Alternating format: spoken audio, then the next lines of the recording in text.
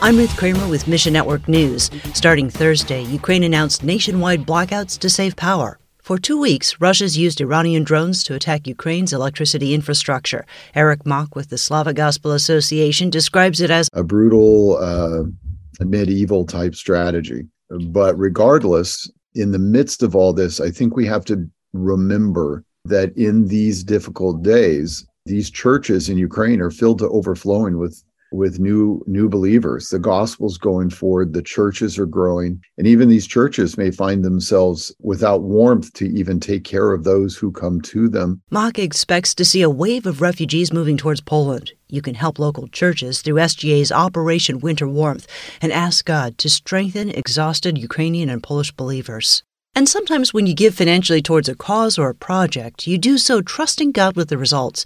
You may never get to hear what one gift did, but you trust God to use it as He sees fit. Once in a while, the Lord allows you to see what He does with the funds that you steward. For example, Set Free Ministries equipped teachers and pastors in East Africa last year with help from its donors. Set Free's Dave McIntyre says a recent visit allowed these teachers to say thanks. One teacher got up to talk about his audio Bible, and I could see that it was completely worn out because he had used this thing so much. So he starts talking about the impact. This is a man who's hearing the Word of God for the very first time in a format that he really understands and can dig into. And about halfway through, he got too choked up to talk. He was embarrassed. He had to walk away and go behind one of the buildings to have a good cry. His testimony alone was worth going to Africa to hear. Thanks for listening to Mission Network News, a service of One Way Ministries. We're listener-supported by people just like you. So by giving to Mission Network News, you enable us to keep the stories of God's kingdom coming.